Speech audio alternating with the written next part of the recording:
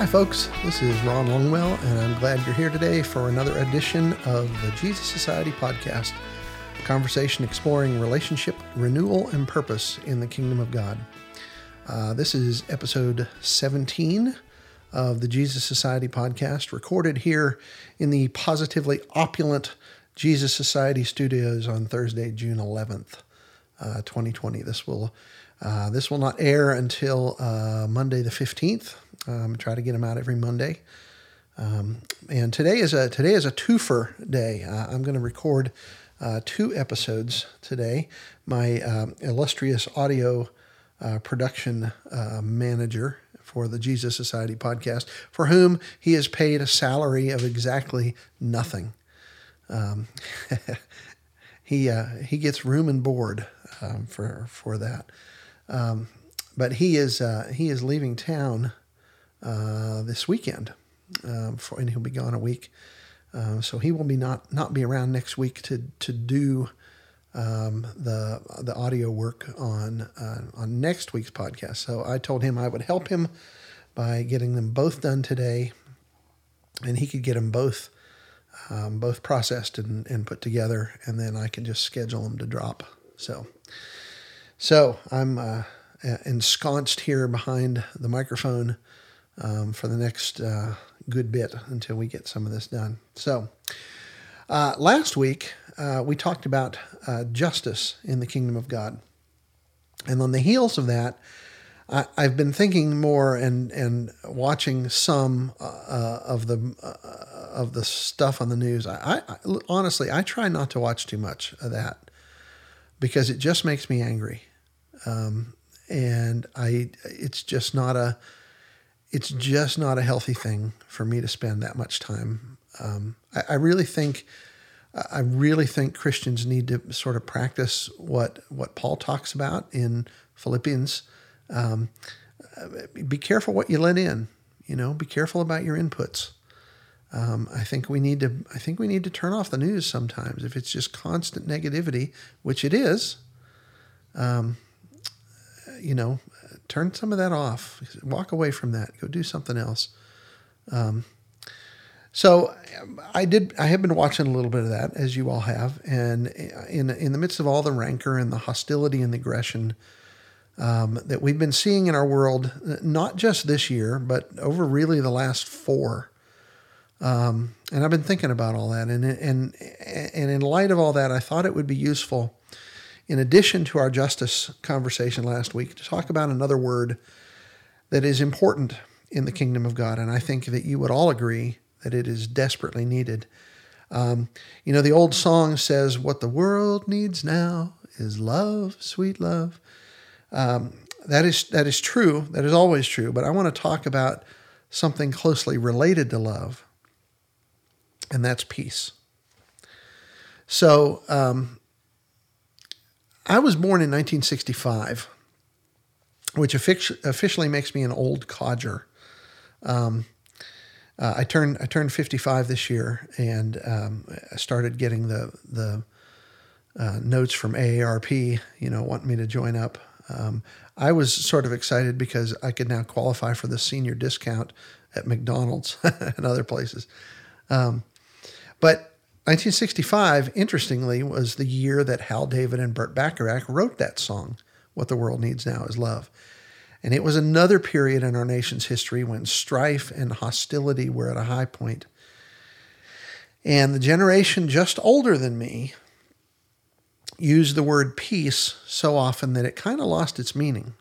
In fact, the word was used so often that even Christians... Now, I'm getting dinged, and I thought I turned everything off. I don't know why I'm getting dinged. Computers.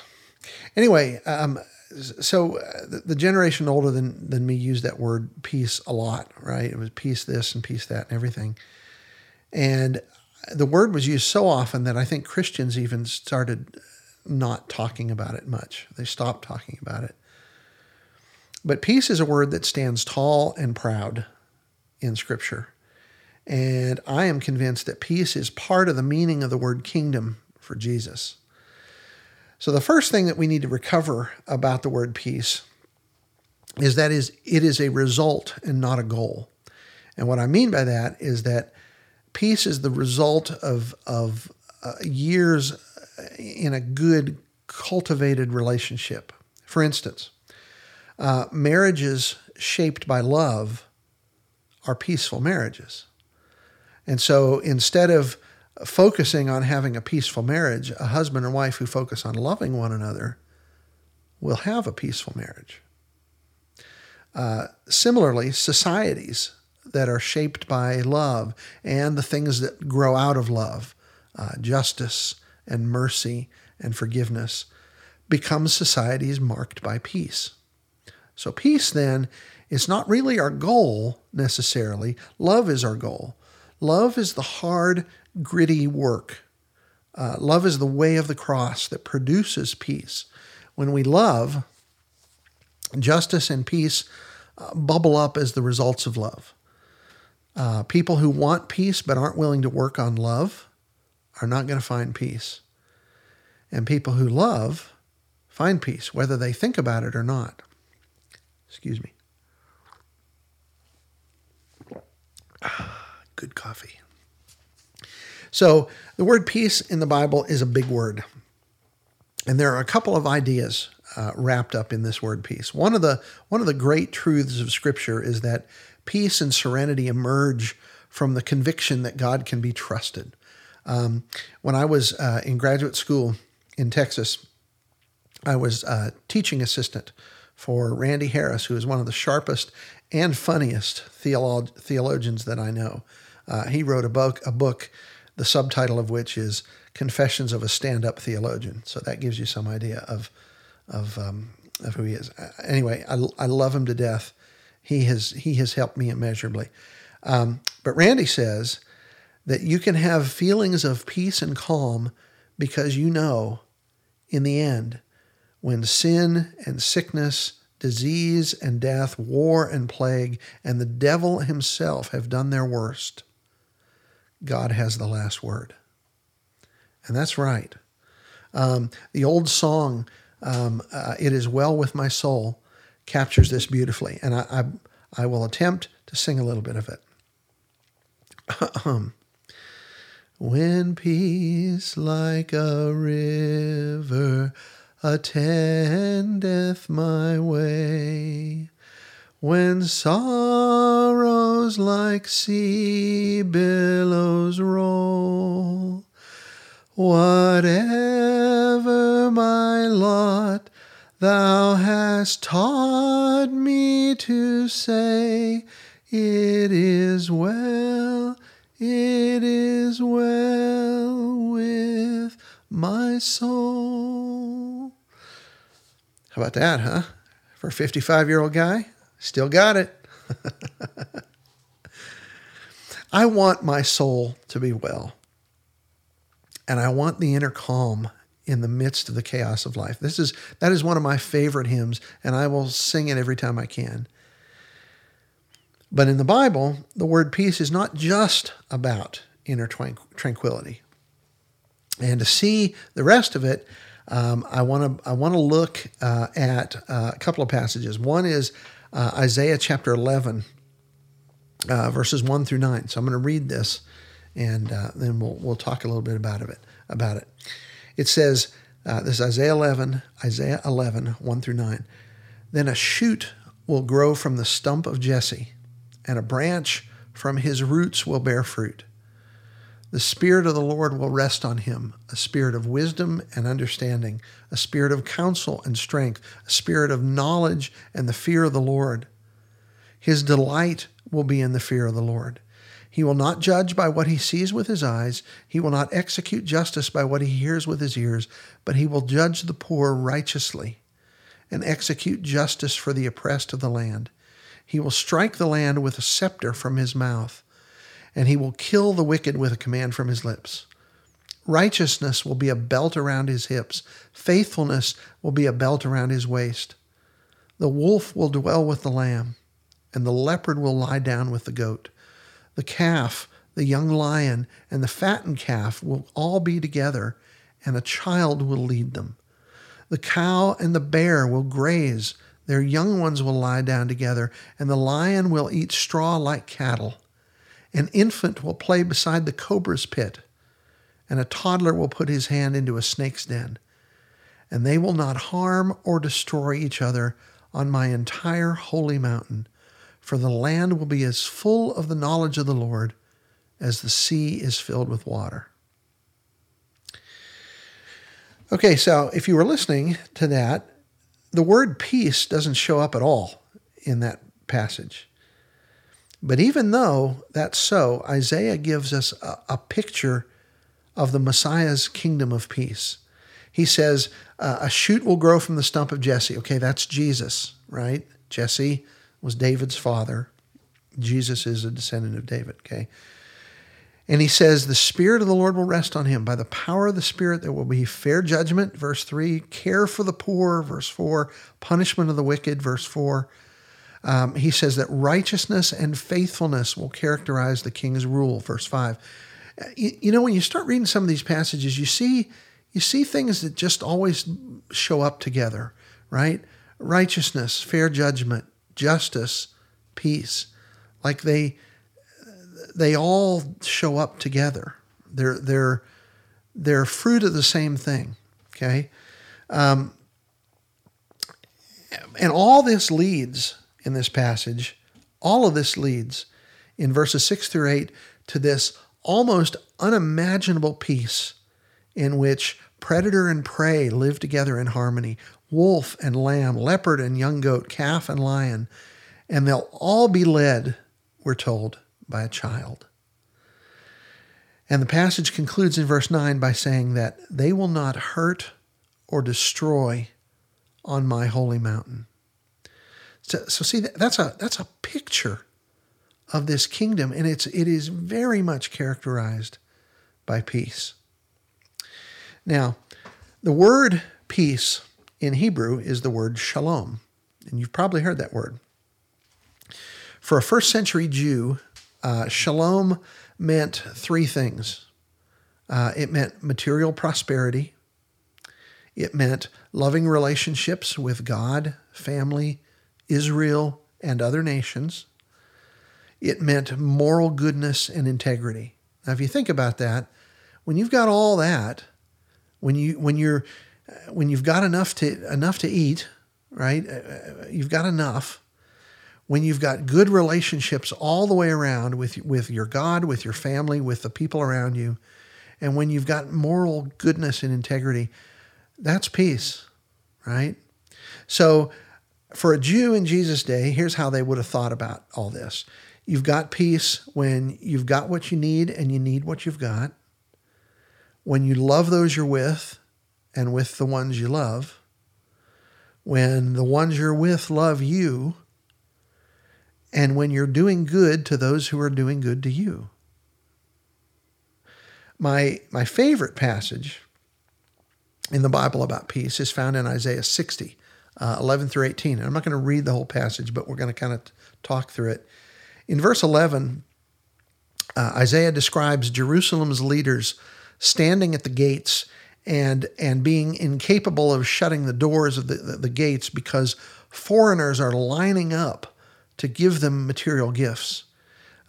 He says, your city gates will always be open. They'll never be shut day or night, so that the wealth of the nations may be brought into you, with their kings being led in procession. In other words, Israel's going to be the talk of the Mediterranean. Others will say that Israel is an object of eternal pride, a joy from all generations. Verse 15. And then, in verses 17 and 18 of Isaiah 60, God says, I will appoint shalom, peace, as your governor, and righteousness as your ruler.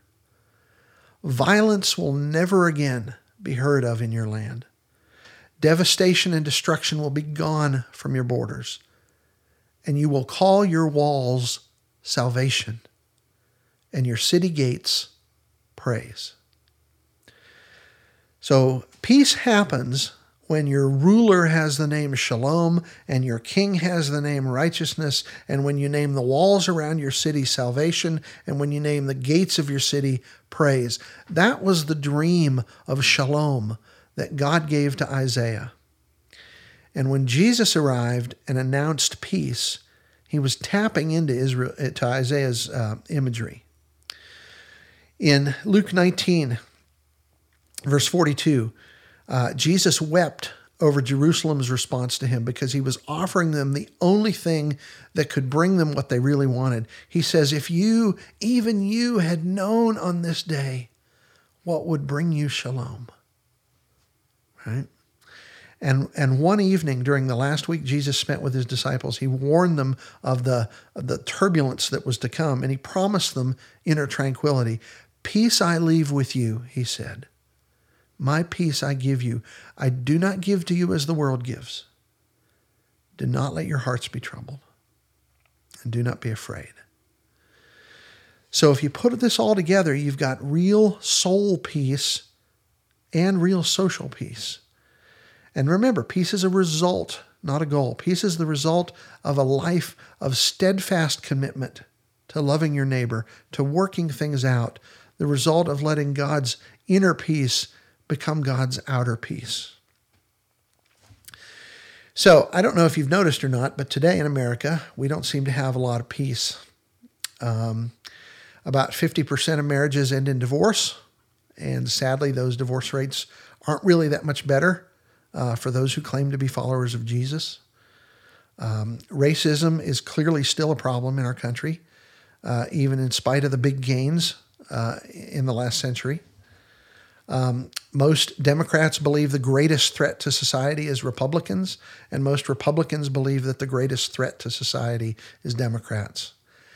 And very few of us get along really well with anybody that is substantially different than we are.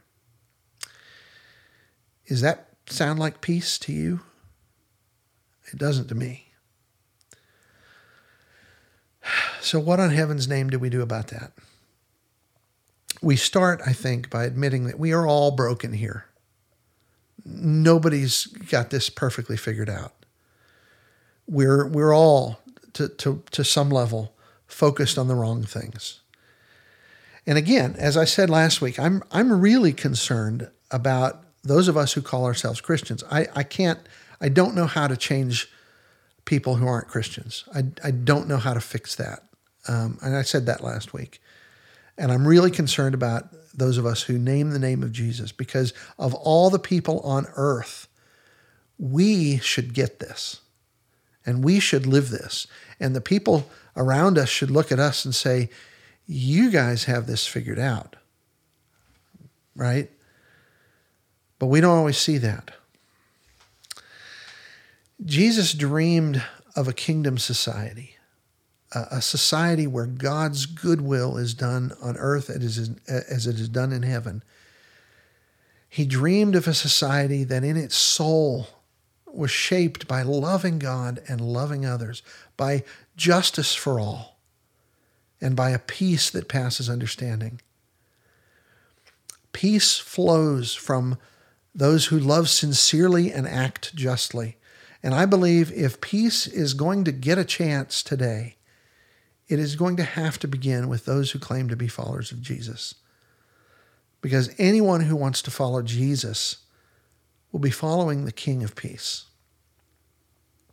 In Romans 16, verse 20, the Apostle Paul told the Christians in Rome, a church embroiled in conflict and controversy, a church that had two groups of people, both Christians, and they weren't getting along, Jewish Christians and Gentile Christians. And each of them thought they had the upper hand. And Paul told them, that the God of Shalom would crush Satan under their feet. That's my prayer right now for the United States, that the God of Shalom would crush Satan under his feet, and that God's people would rise up and be the light and the salt and the leaven in the midst of this, that we would show this world and show this nation what it means to live in peace. And with that, I want to thank you for joining me today. I hope you'll join us again next week, and the week after that. We'd appreciate it if you'd tell others about the podcast. If you enjoy the show, please subscribe, rate, and review us on iTunes or Spotify or Stitcher, wherever you go. Please visit us on our Facebook group, where I admit we've started this Facebook group. I'm not a very good sort of starter. That's because I'm just so busy with other stuff. I'm trying, but I'd love to see a conversation break out there regularly and just be a good thing. But you can just search for the Jesus Society podcast. I'm sure you'll find it. It's a private group, so you'll have to ask to join, and we'll let anybody join. Check out our website too, thejesussociety.com. All the episodes are posted there. At some point, if you listen to iTunes, iTunes is where I go. If you listen to iTunes, eventually older episodes of the podcast will disappear from iTunes. They have a cache, I think, that they only hold so many, and then they kind of disappear. All episodes will always be available on the website. So if you need to get back to something, you can find it there. Thanks for listening. I hope you'll be back, and remember, you are greatly loved.